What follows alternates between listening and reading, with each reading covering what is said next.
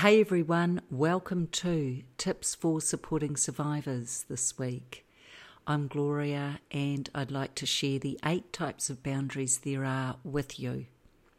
So, in no particular order, there's emotional, verbal, work, sexual, time, financial, spiritual and physical boundaries.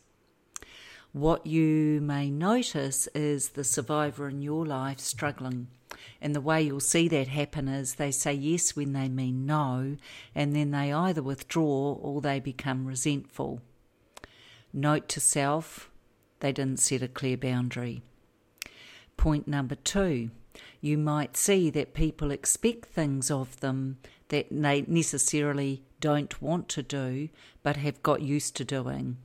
Notice that about your survivor, friend or family member, and challenge them on that.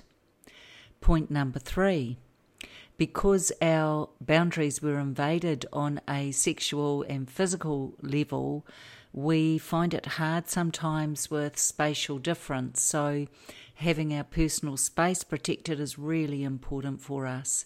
If you notice that your survivor friend backs away or doesn't want to stand too close to someone, that's just simply because their physical boundary is being intruded on and they're not comfortable.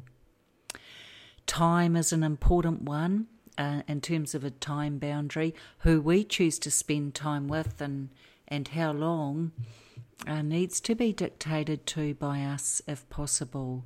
Why? Because we didn't have that choice as a child.